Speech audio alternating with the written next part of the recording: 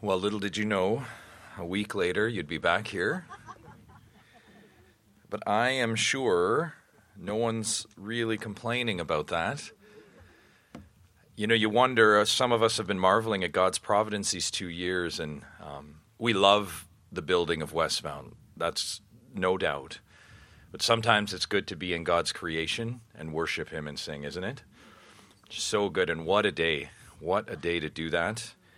We would be remiss if we didn't give a hearty thank you to Jim and Marilyn for this. Let's do that right now, Marilyn, Jim.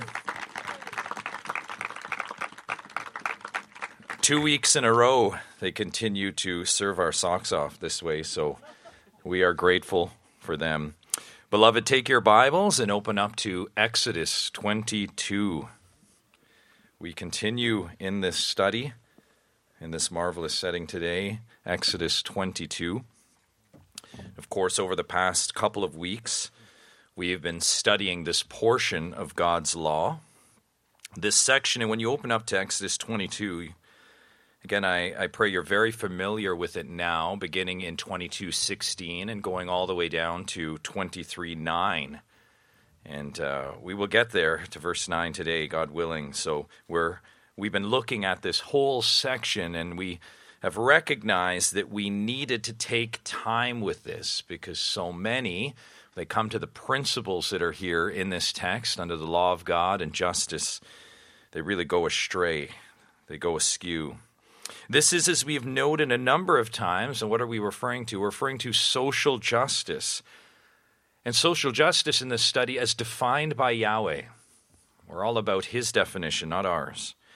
And with Yahweh, there's no vague definition. There's no soft or there's no new definition here. This is ancient truth and ancient principle for all time.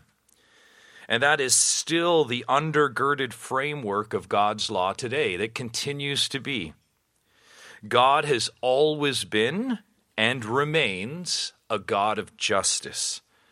His law legislates, just by way of brief review, first, justice for the maiden. Look at verses 16 and 17. Remember, the young lady ready for marriage, but taken advantage of before marriage. Remember, God is concerned with long-term protection for the maiden far after the violation, by way of a new family or a familiar one. And we've seen that the cries are heard. That is justice for the maiden. Next, we saw justice for the wicked. Look at verses 18 to 20. Sorcery, bestiality, idolatry, the vilest of sin in all its dark and hidden forms. In sorcery, fortune-telling, and charms, we would have an attempt to play God. That's what you have. Call it what you will. That's what it is when you dabble with those things. In bestiality, it is the gross rebellion against God's creation and design. And in idolatry, it's the act of erecting and worshiping other gods. These are vile things. And such evil practice under God's law brings death. That is justice for the wicked. Then we saw justice for the disadvantaged. Scan verses 21 to 24. Again, the clear and evident disadvantage. That's what we're talking about. Remember the sojourner, the widow, the orphan. As such, there's no subjective, no felt reality here. God's law identifies, protects the observed disadvantage. Yahweh hears the cries of those so disadvantaged, and He moves to uphold justice. And we note with that, God rights wrongs. He doesn't make new ones. We've commented on that so often in this study. He doesn't make new ones. God's justice is concerned with wrong not happening again. That's God's concern. And then last week, we considered justice for the poor. Look at verses 25 to 27. That is first and foremost, as stated, look at verse 25, the poor where? Among God's people. And we looked at that, the priority of God's concern for who? The poor brother. From the law, Leviticus and Deuteronomy, to Jesus in Matthew 25, right to the household of faith in Galatians 6. Of course, that is not at the exclusion of all poor. We are to consider them, and we looked at that at length last time.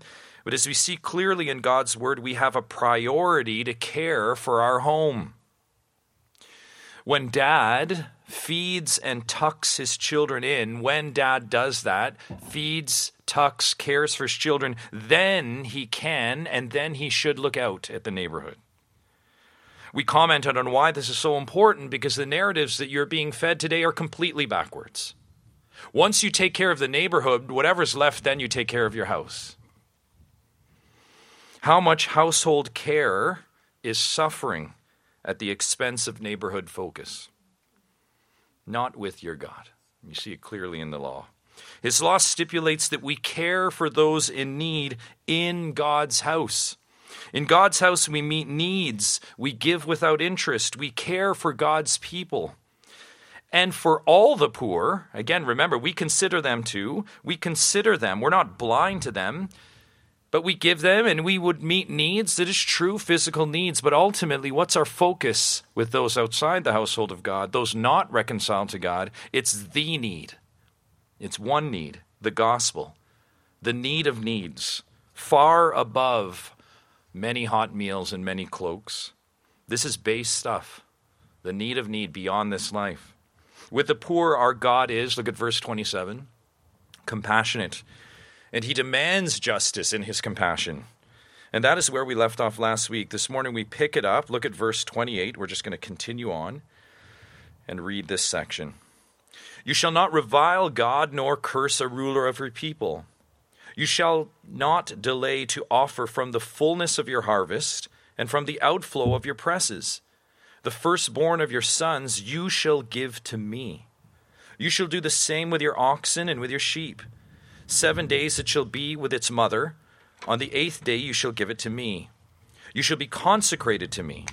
Therefore you shall not eat any flesh that is torn by beasts in the field. You shall throw it to the dogs. You shall not spread a false report. You shall not join hands with a wicked man to be a malicious witness. You shall not fall in with the many to do evil, nor shall you bear witness in a lawsuit siding with the many, so as to pervert justice. Nor shall you be partial to a poor man in his lawsuit. If you meet your enemy's ox or his donkey going astray, you shall bring it back to him. If you see the donkey of one who hates you lying down under its burden, you shall refrain from leaving him with it. You shall rescue it with him. You shall not pervert the justice due to your poor in his lawsuit. Keep far from a false charge, and do not kill the innocent and righteous, for I will not acquit the wicked. And you shall take no bribe. For a bribe blinds the clear-sighted and subverts the cause of those who are in the right. You shall not oppress a sojourner. You know the heart of a sojourner, for you were sojourners in the land of Egypt. Let us pray. Father, we consider that text as we have been this entire passage, and we simply ask, Lord, that you would open our eyes to see what we need to see, that you would give us an understanding mind to receive it, that you would, in understanding, let us not only receive it, but apply it. Apply it, Lord, and live it as we would go forth later today to your glory. God, we beg and ask in Christ's precious name. Amen. We keep going here in this account, continuing on now with this broad and final domain. And it's a sweeping lot. Just take a look at what we have from verse 28 right down into chapter 23, verse 9. It's sweeping. And we continue with this, justice in relationships. Justice in relationships. Of course, as we consider relationships, we consider our ultimate relationship. And this is where the health of every relationship you have flows from the ultimate relationship. And I just need to pause for a moment and say, I know we've said this before, if we struggle with the health of our horizontal relationships, one of the first things we need to look at is the vertical relationship. How is our relationship of relationships? And look at this at the beginning of verse 28. You shall not revile God. That command is the overarching law principle for the next 4 verses that you see right to the end of chapter 22. The word, look at it, rendered there, revile, is a word with a very similar sense in the original as curse. There's a lot of overlap here. In fact, you could say they're synonymous, 2 synonyms in this verse, and you're going to get a different word for rulers with same sense, but they mean roughly the same thing. In fact, think back to chapter 21, verse 17. The same word was used there, remember, of disparaging talk toward your parents. Same word. Same word. And the sense here is this: to make declarations that are out of line with the authority that you're addressing. That's the sense here. To make declarations, right, with your mouth that are way out of line with the authority you're addressing. So, where it was seen as cursing with parents, as comfortable as society may be with cursing parents today, God is not. God is not. Here with God, it is reviling or even blaspheming. Some of your translations render it such, blaspheming. Now, how God's people can revile him, because you may be saying, well, I don't do that, or I don't know of anyone who would overtly do that. How that is outlined by the series that follow. Let's look at it closely. Number one, we do not revile God by cursing a ruler of God's people. You see that at the end of verse 28. This is the first way it's unpacked. Whether in Israel, and as we see with the judges and the kings, or today, Romans 13, which says that all governing authorities are instituted by God. God has, listen, appointed rulers for our good, not for our harm. So much has been said about that today, and that's all I need to say. They've been appointed for our good. Romans 13, verse 4. Now that reality, that appointment by God, does not mean that they are like God. Right? Doesn't mean that they're like God. They've been appointed by God, but they're not like God. Rulers still sin. Rulers, it's true, still legislate evil. Think of Jeroboam in the Old Testament. Think of Roe versus Wade. Rulers still sin and legislate evil. And often we do disagree with them, and often we need to obey God first. However, in both of those, and here is the sense, they need not. When you disagree and recognize you need to obey God first, in those, rulers need not be cursed as you do that. You see that? They need not be cursed. They need not be reviled. And the temptation, when they're acting ungodly, is for us to revile them. Is that not true? To curse them. When they're acting ungodly, that's the temptation we have. Think about 1 Peter. You can just mark this. 1 Peter was a book written to, really think about this, elect exiles, if you will, suffering under one of the most wicked rulers, infamous. You know him as Nero. And I don't need to recount what he did to Christians. The persecution was so fierce. But of course, most famously, in chapter 2, verse 17 of that book, written at that time, when brothers and sisters were literally being burned, right, by Nero, Peter says, the apostle says to the dispersion, honor the emperor. Doesn't that just stop you for a moment? As you're being persecuted, honor the emperor. And then we say, in our disobedience, we must be honoring the emperor. But we like to say, first and foremost, it's obedience to God. And that means we honor him first. This is, by the way, if you look at this same verse, the very verse Paul quotes in Acts 23:5. You know that account when he's now under custody, and one of Ananias, who's a high priest, his guard strikes Paul. Do you remember that? And they say, what are you doing? Cursing. And Paul has comments about that act, has strong words for the striker. And he says, what are you doing cursing the high priest? And Paul says, I paraphrase, I didn't know, I'm sorry. I had no idea that he was of the high priest. And he quotes this very verse. The Apostle Paul understood this. So we do not revile God by not reviling the authorities he places over us. Again, reviling is not the same as disagreeing or obeying God first. We honor them, and we don't revile them. 2, we do not revile God by withholding from him. Look at verse 29. You shall not delay to offer from the fullness of your harvest and from the outflow of your presses. The firstborn of your sons you shall give to me. You shall do the same with your oxen and with your sheep. 7 days it shall be with its mother. On the 8th day you shall give it to me. In the law, Israel was called to give the first and best of all things. That's lawful under God. Back in Exodus 13, God said to Israel, do you remember this? Consecrate to me all the firstborn. Whatever is the first to open the womb among the people of Israel, both of man and of beast, is mine, Yahweh says. That is, note that, the first of both child and animal. Of course, that didn't mean firstborn sons were sacrificed like animals. Later in the law, you can note Numbers 3, Israel receives specific instructions on the redemption price for the firstborn. Right? There's a price. So in one sense, you would have the firstborn animals and then a price paid for firstborn sons, because all of it was to be given to Yahweh. That along, by the way, with the instructions given in Leviticus 22 and Deuteronomy 15 for acceptable offerings. See that in verse 30. So the firstborn in one's own home of one's livestock, the first fruit of the field, note that in those verses too, all of it was designated to the Lord. Don't miss that, Westmount. All of it designated to the Lord.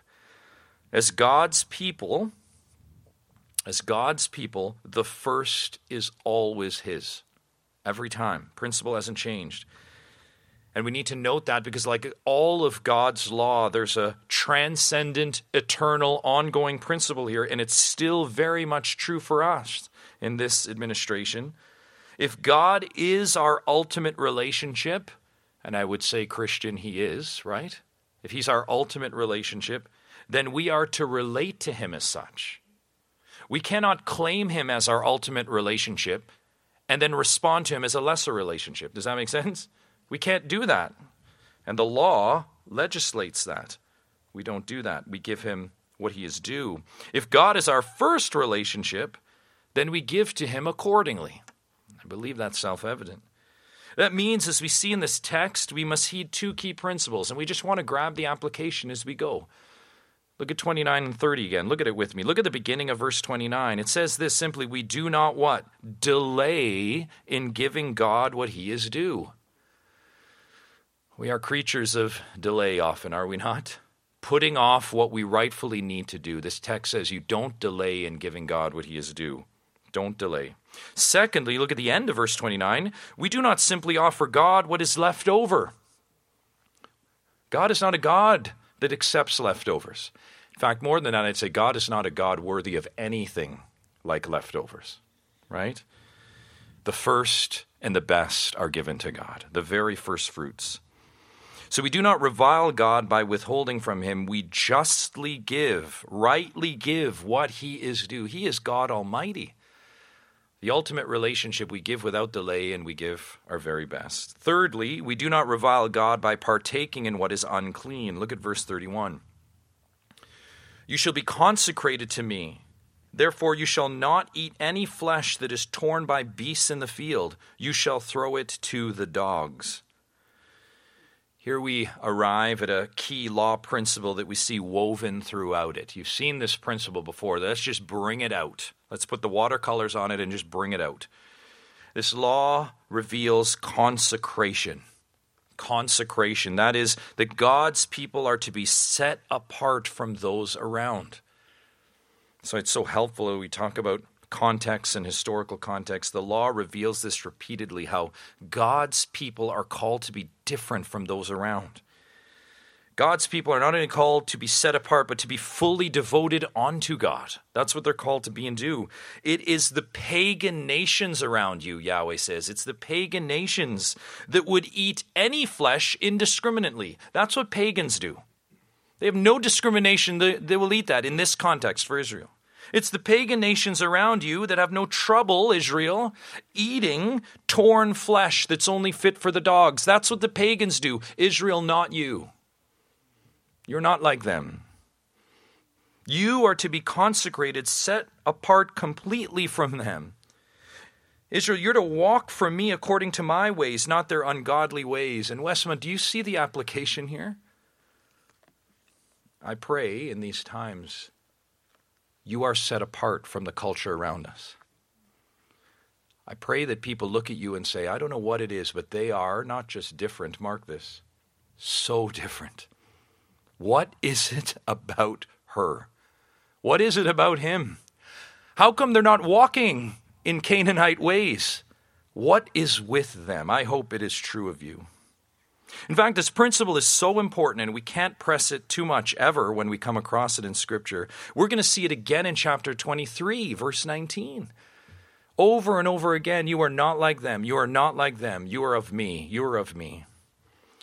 In church, we've seen it here and will continue to see this principle even long after these 2 chapters. As such, we don't gloss over it.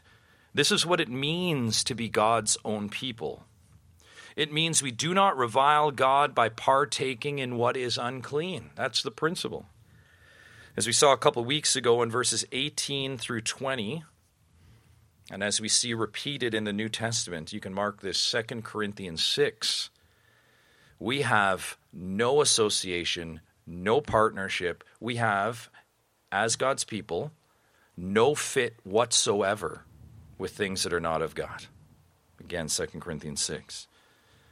As such, there's no dabbling, there's no trying, there's no tolerating, there's no partaking, or no union with evil at all, says the Lord. We owe God our reverence, our first fruits, and our consecration. That's what the law is telling us here. And that is how we justly approach the relationship of relationships for us. The law moves from the vertical to the horizontal. We turn now to chapter 23. Look at verse 1. You shall not spread a false report. You recognize even that in principle, this is indeed 9th commandment stuff, 9th word stuff. Very basic stuff for God's people. God's people do not lie in any way, not to associate. White or any way that you bear false witness, that is not of God's people. No lying, says the 9th commandment. You shall not bear false witness, hence this, you shall not spread a false report. God following 101, it may be, but oh, how we need this law reminder. Is that not true? In a world wrought with lies, we are not creatures of lie. We are God's people of truth. Here Yahweh unfurls another dimension of just and right living as his people. Another overall command that is given definition, note this as we walk through this passage, another command that's given definition by what comes next. And so, firstly, we see you shall not spread a false report by joining hands with the wicked and malicious. You find that in verse 1. Look at it again. You shall not spread a false report. You shall not join hands with a wicked man to be a malicious witness. The case in view here is a wicked man approaching and seeking an adversary. You can almost insert any one of God's people into this. Insert yourself, right? A wicked person wanting you to be an adversary. That's the sense. Remember, the law called for at least 2 witnesses. So in the ancient context here, the wicked person knew, I can't do this on my own. I can't wrought evil on my own. I need an adversary. I need you. So I'm going to bring you in. That's the scene here. I need 2 witnesses. Deuteronomy 17:6. To carry out my plan, to carry out my agenda, I need 2. So God's people are approached. To bolster a false claim, a fraudulent move needs support, so help is sought. That's the case here. Here the law says to God's people, don't do this. Hardly needs to be said, but look at God's law pressing the point. Don't do this. Don't join hands with evil hands. Don't do that. And you would say, well, I don't, and we don't, and I hope I don't. Maybe that's what you're saying. And you might think, how would God's people ever join hands with evil hands? Here again, we're reminded of the errors in the social justice movement today, and we need to take note of this, beloved. I remember just over a year ago hearing of a very prominent church and churches. It was the spring of 2020, marching in a particular parade, standing beside a flag, right? And you know the movement. Of course, they have fallen on very tough times now, but the movement at the time was all the rage. It was called Black Lives Matter. Many Christians aligning themselves with this movement, joining hands figuratively, if not literally, with such a movement. Thoughtlessly getting behind a movement whose problems are now, 1 year later, so well documented it's shameful. Organizations, BLM and the like, promoting, here's just a few, immoral identity, anti-family, very clearly, right, it's been documented now, wanting to take the warhead to the nuclear family. And of course, all stripes of anti-God. They want nothing to do with your God at all. Organizations and the like calling for the tearing down of the fabric and walls of God's created order in his good society. Organizations calling good what God calls evil, and evil what God calls good, Isaiah 5. How do we join hands with those that are evil in such ways? May it never be true of us. God's people do not join hands with that. That's just one. Now let's see another. 2, you shall not spread a false report by siding with the many, perverting justice. If you have an NIV in front of you, it translates that word many as crowd. If you have a King James, you're going to see multitude. The majority is a really good sense here. That's what they're both getting at, both good. Falling in with the crowd, going with the majority, has always been humanity's weakness, has it been? I just want to make sure that I'm with the majority. My, oh my, is that not true today? I feel safe if I'm just doing what everyone else is. It's like a cocoon that makes one feel safe. Falling in with the crowd, siding with the many to save face, not stand out, and not, heaven forbid, cause a stir. Let it not be me causing the stir, right? This is nothing new. This is the human condition. This flows right out of the curse. To just want to be, right? Want to be going in any direction, even if it's an anti-God direction. I just don't want to be making waves. Here in ancient Israel, there was specific case laws for those so inclined. And of course, there's nothing new under the sun. Beloved, who asks, how much more is this needed for us today? Is that not true? How much more today? In the name of social justice, how many simply fall in with the crowd? And here it is, without giving it a thought. Trendy BLM memes, anti-police slogans, flying flags, lowering them, raising them, and on it goes. And you know, it doesn't have to be these modest, culture-conforming deeds. I wonder how often our silence speaks volumes. How often? And just so we don't draw attention. Beloved, falling in with the crowd, whether subtle or silent, has many forms. I appreciate commentator Douglas Stewart. I'm just going to read him here in full. Sometimes something can be said so pointed, as I say often to you, and let me just quote him. He says this, speaking of this principle of humanity, he says this, I quote, "The temptation warned against here is that of being swayed in any action that would be wrong by the fear of looking foolish, incorrect, odd, or dishonest because of taking a position different from that taken by everyone or virtually everyone else.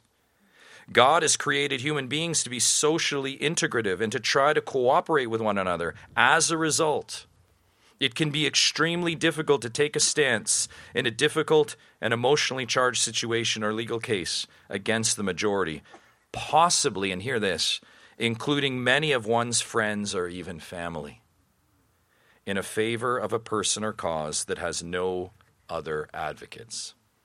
That's so helpful. Finally, in this trio flowing from the false report is this one, verse 3, "You shall not spread a false report by being partial to the poor man in his lawsuit." We've already commented on the injustice today of adding more wrongs. This is esteeming the wronged. So to be clear here, what are we talking about? It's like making murals and statues of the criminals and the wronged and esteeming them. Here, not only see it plainly in the verse in this context, but I want you to hear it elsewhere too. Mark this, Leviticus 19:15 says this, "You shall do no injustice in court." That's elsewhere in the law. "You shall not be partial to the poor or defer to the great, but in righteousness shall you judge your neighbor." That's so clear. You do not show partiality to the rich, and you do not show partiality to the poor. That's justice, both sides. The standard actually is righteousness. That's the standard. Not our sympathies, not our bents, not society. The standard is righteousness. This is how we judge and discern all things, his righteousness. And in the New Testament, that righteousness, if we were to put a head on this, that righteousness is embodied in the form of who? Christ. Christ. Remember, Christian, it is Christ that brings what? both justice and mercy. Christ. With him, through him, and in him, all wrongs will be righted. He is the standard of righteousness and the broker of it. As such, with Christ, there's no partiality. The wrongs, the many, are made right in Jesus Christ. In fact, beloved, contrary to what social justice practices, there is no justice in partiality. Can I say that again? There's no justice in partiality. It's a movement. It feels strong. It brings tears. It brings orders. It can move many things, but there's no justice in partiality. Not under your God. Partiality to the poor is just as much an injustice as partiality to the rich. In Christ, there's no partiality. Listen, period. There are no preferred groups in Jesus. This is precisely what is confirmed and echoed in the New Testament to the church. We've commented on this verse, I believe, more than once in our study, this mini-series. Listen to the law as stated in James 2, verse 1. My brothers, show no partiality as you hold the faith in our Lord Jesus Christ, the Lord of glory. So we do not spread false reports by joining hands with the wicked, falling in with the crowd, or perverting justice, or by showing partiality to anyone. We don't do that. We continue with justice in our earthly relationships with another one here. Look at this, verse 4. Look at it with me. If you meet your enemy's ox or his donkey going astray, you shall bring it back to him. If you see the donkey of one who hates you lying down under its burden, you shall refrain from leaving him with it. You shall rescue it with him. This is just an amazing case law from our Lord, is it not? Look at who is in view. Your enemy. And I don't want you to miss here, beloved, in clear verses like these, how stereotypes are just blown apart. You see that? You know the ones of an Old Testament God that takes pleasure in smiting enemies. You know those stereotypes, right? That's what he does. Along those lines, if you believe the crowd, you would think in this case, if you meet your enemy's ox going astray, what? Can you not picture? The massive lightning bolt just taking that ox up, right? Because that's the Old Testament God we're taught. That's what he's going to do. It's your enemy. In this case, if you meet your enemy's fallen burdened donkey, God will sit in the heavens and what? Laugh. Look at that. Your donkey's burdened. That's the God we are conditioned to think happens in the Old Testament. Yes, such are the accusations of the world to a God, listen, of a world to a God that they continue to rebel against. Don't listen to them. Listen to the word. Yet if we were to dig even further, you would realize this obvious truth. Many skeptics would accuse an Old Testament God of doing this, of being vengeful, smiting, all of those things, right? But I ask you this. I want you to just stop and consider this. Remember, we're thinking critically here at Westmount. When you think about those stereotypes, whose way is that really? The smiting, the getting back? Whose way are we talking about? Consider concepts in the world today like this. Look out for number one, or I know you've heard this one, dog eat dog. Whose way is that? Certainly not Yahweh. You see your enemies, anything in your path, and you do what? The modern man, the modern woman is what? You kill it. If it's in your path, you destroy it. Look out for number one. And how about this one? You see your enemy hard done by, and what do? More than laugh, you say that's karma. They had it coming to them. That's the way of the world. That's not the economy of Yahweh. Yahweh's a God of justice. False religion will tell you to have peace in what goes around comes around. And somehow you're supposed to feel better that what goes around comes around. And so it goes with pseudo-justice, the false justice today. It has no category. Listen to me. Modern machinations of justice have no category for what you're seeing here in verses 4 and 5. Look, this is true justice from your God. I mean, true justice would dictate if you find a lost or fallen animal, regardless of whose it is, you what? Return it. Help. Show no partiality with who it is or no vengeful spirit. That's the true right thing to do. If an animal is lost, regardless of who it is, you return it. That's justice. Once again, the character of our God shines bright in his law, and we see him here. Yes, that attribute, that justice of God is in every little detail, like here. And it's very telling, beloved, that God's law here, and note this, it's so telling that God's law here is simply enforcing what should be normal. Do you see that? What a sad indictment of how far we've fallen. We need God's law to show us what's normal. We've fallen so far. Now, this tells you that we are the ones of injustice. We are the ones acting in injustice. We are the problem, not God. In fact, we could say, if I could push the point, thank God for him making all things right in so many ways. Thank God that he brings sanity to confusion and chaos, immorality and impartiality.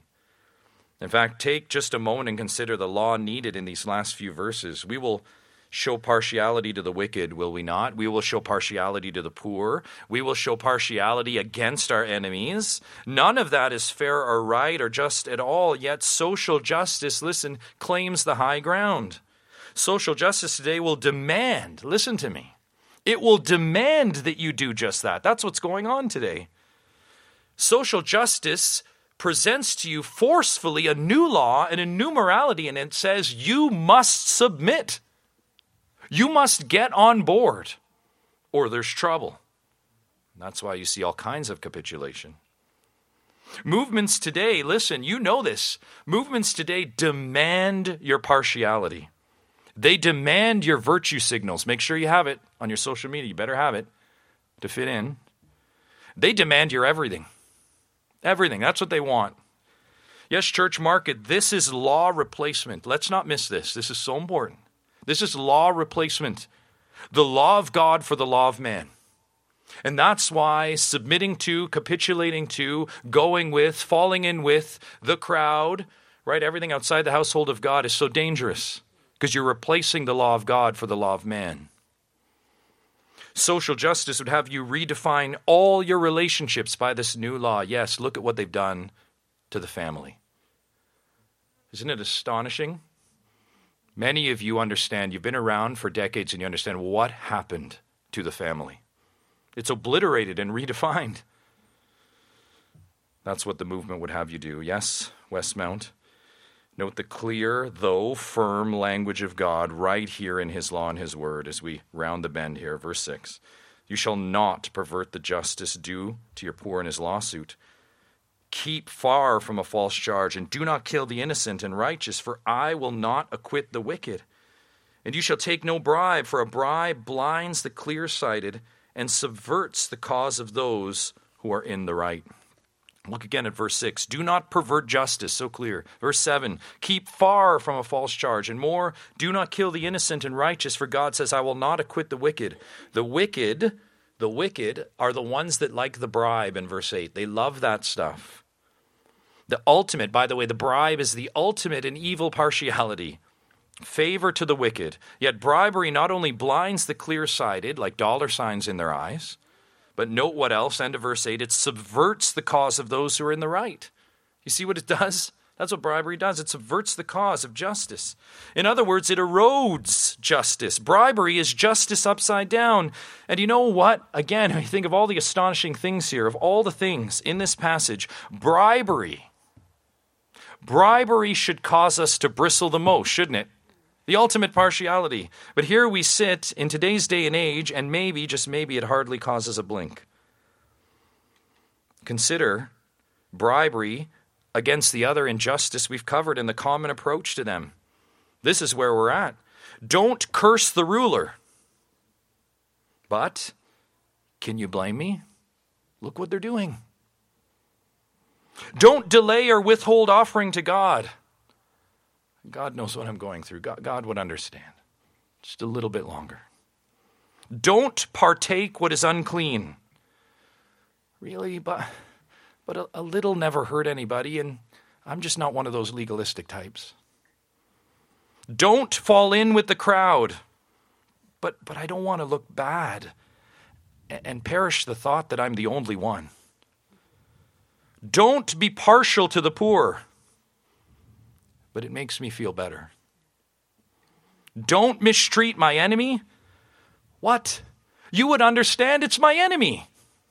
Of course, I can and should and will do that. All that injustice in the modern social voice finds what? New ways to just accommodate it. New ways. And then when we come to such obvious injustice like bribery, again, we hardly bat an eye. Oh, how far from God's law we have fallen in every relationship. Yet how clear is God's law, isn't it? It's just so clear. And the principles for God's people are so refreshing in these times, as we've seen. That is justice in every relationship. There's no social drawer for partiality, none. Maiden or wicked, disadvantaged or poor, ruler or enemy, we are partial to none. As God's people are far from seeing, understanding, and fulfilling God's law, but mercifully, we are not far from the God of the law. I just want us to end with this. We're not far from the one who gave us this law. We're not so far out there. This was true of Israel, remember? And we're reminded of this. Look down finally at verse 9. You shall not oppress a sojourner. You know the heart of a sojourner, for you were sojourners in the land of Egypt. Israel, remember, was brought near to Yahweh, delivered from Egypt, oppression, and bondage, and brought where? To the mountain. And do you remember why they were brought to the mountain? To meet who? Yahweh.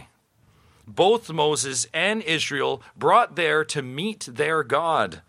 And again, as we close this portion, we must give final consideration to this. We must. It would be wrong to not be reminded of this as we close. The social injustice of any human being in society being granted access to a holy God. That is the ultimate injustice.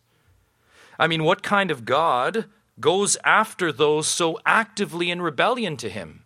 Do you meditate on that? What kind of God goes after the rebel that spits in his face and turns from him and says, I'm going after him? What kind of God has an eternal plan, let alone pursuit, an eternal plan to save those that justly deserve hellfire? What kind of God is that? What kind of God sends his Son, his perfect Son, to take on the sin and wrath of those rebels? What kind of God is that? By the way, sin and wrath that are not earned and not deserved, who earned that? We did. We did. Westmount, what kind of God delivers his enemies? And then listen, he delivers them, and then what does he do? Set them free? He draws them close to himself. Is that amazing? What kind of God does that? Set you free and bring you close. This God, the one giving the law in Exodus, the perfect law, the one that drew Israel close, from Egypt to the mountain to show them his very nature in his law. God is shining through, attributes and all in this law. And this God alone is the same one still drawing us close today. Yes, right here, right now, drawing us close to him by way of his Son, the gathered body of Christ. In him, in Christ, we are justified, as we sang earlier. Indeed, I pray it's a blessed thought and more for you that we're justified in Christ. We are made right, perfectly just in him. In Christ, we can draw near to God and be declared righteous now and forever. And you would say, how? Well, that blessed thought is what we remember now as we go to the table.